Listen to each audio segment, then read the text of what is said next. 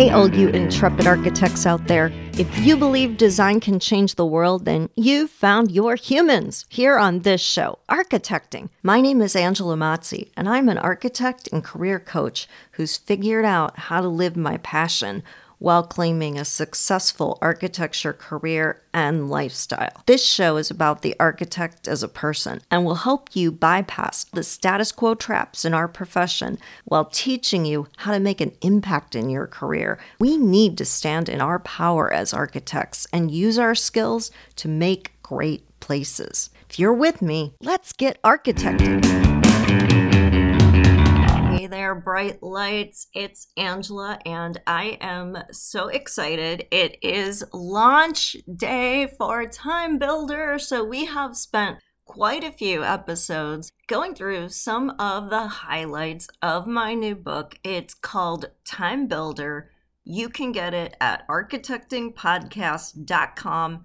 There's a link right on the front page, and I can't wait for you to read it. In fact, because you are part of this audience, for the first week of the launch, if you enter code TIME21, you will be able to download the book at half price. And that is my thank you to you for being part of this incredible community called Architecting. Today, we are on our last highlight, which is about receiving. And you might be thinking, what can receiving possibly have to do with time management? Well, I am so glad you asked, because you can't liberate the hours in your day that you need to so that you have the balance and the space to really pursue your life purpose unless you have resources. And those resources are things like other people stepping in to help out, being able to network and leverage opportunities so you don't have to spend as much time pounding the pavement, clawing your way up the career ladder, being able to hire help, being able to ask for help. Those are all ways of receiving, and they're all ways that most of us feel pretty damn uncomfortable. So we are going to focus on this today. One of the big things that you can receive from others is time. But in order to receive their time, you have to do two things. One, you have to be vulnerable and admit you're not super powered and that you need help. Two, you have to be willing to delegate. And delegation is really hard for creative people. We are white-knuckled, holding on to our ideas. They're our baby. We've made them. We feel so strongly and deeply about what we've made and done.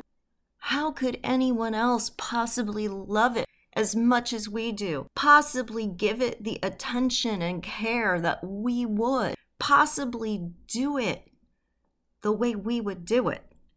And the answer is they won't. But that doesn't mean they won't love it. It doesn't mean they won't care or be committed. It just means they'll do it in a different way than you would. And that's okay. In fact, it actually, if you care about and love what you're making and doing so much, letting it go 10x's its impact, because the people you are delegating to take on the mission with you are going to be able to take it places you never thought it could go, right? It's kind of like if you said, I need a four-sided shape. And people were giving you trapezoids and rhombi. And you're like, no, it has to be a square. Nothing else but a square. And you're missing out on the fact that those shapes might be better or more advantageous because you're locked into your own way of looking at it and defining the problem. And it's the same thing with your creative work, that it needs to be a four-sided shape. In this analogy is the creative breakthrough. How that got interpreted is the beauty of letting go and delegating. If you really want to harness your time management skills, harvest more hours out of your day, you got to be willing to be a leader. And being a leader means letting go and delegating. Just ask yourself at every moment, who else could do this? And there's a double blessing with the delegation too. Not only is it a help to you and your mission, like we just talked about, but you're giving another person a chance to develop their voice, their skill sets, their point of view. So you're actually giving them a gift by letting them help you. But delegating is certainly easier than it sounds. And I'm a recovering control freak myself. I'm also an introvert, so I love working solo. And it can feel really, really hard, really, really awkward to suddenly have this other person that I have to think about, which is why I want to kind of cover what it takes to be successful at delegating, because it's not just saying, here, do this, or here's an example of what I did, copy it. It is really about communication. It is really about connecting with someone and establishing trust, being able to work together. So the first thing that you need to really understand for successful delegation is that it's about communication. Always make sure your directions are clear and concise. Don't go off on tangents. Don't explain the rationale 3 steps back of how you got to here. That makes it more confusing for someone to understand what you're asking to do because you're muddying the water. Next, make sure that the skill set that the person has matches the task you want them to do. For example, you wouldn't ask someone who doesn't know how to use a rendering program to give you renderings. They wouldn't be able to do it. You wouldn't ask an intern to do a code review.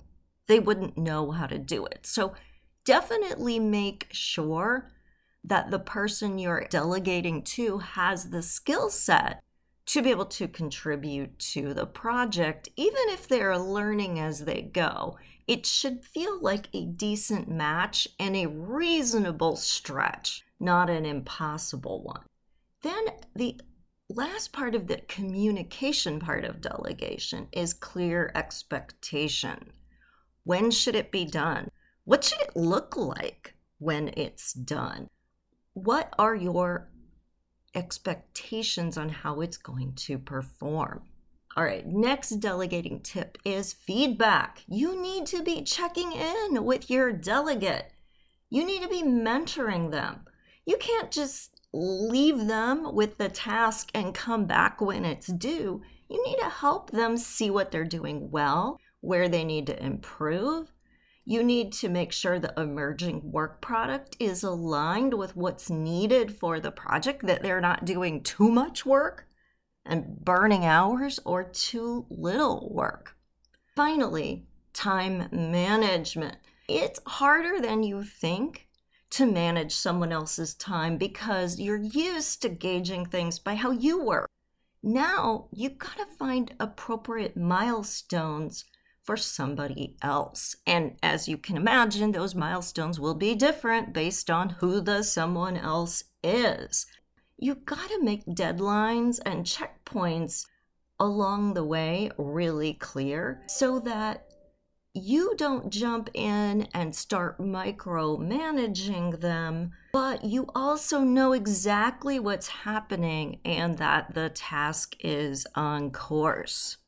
I hope this helped you today to get a little better sense on receiving and especially about receiving help and how to make sure that rather than being the burden it sometimes can feel like to have to delegate to someone else, that it actually is giving you time back to focus on your zone of genius the things you are best at.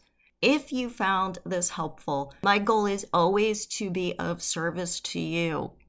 Please share. If you know someone else who could benefit from these ideas, pass this along. Let them know that they can subscribe to this podcast. It is totally free. That way you get a notification every time there is a new episode. And definitely come join us on Instagram or in the Facebook group. We'd love to have you there. And finally, do yourself a favor. Even if you don't think you have time management issues, if you've ever felt stressed or overwhelmed, you are going to love my new book, Time Builder. Architectingpodcast.com. It's an ebook. You can download it and start reading it right now. I would love to hear what you think. And remember, use coupon code TIME21, TIME21, all capital letters.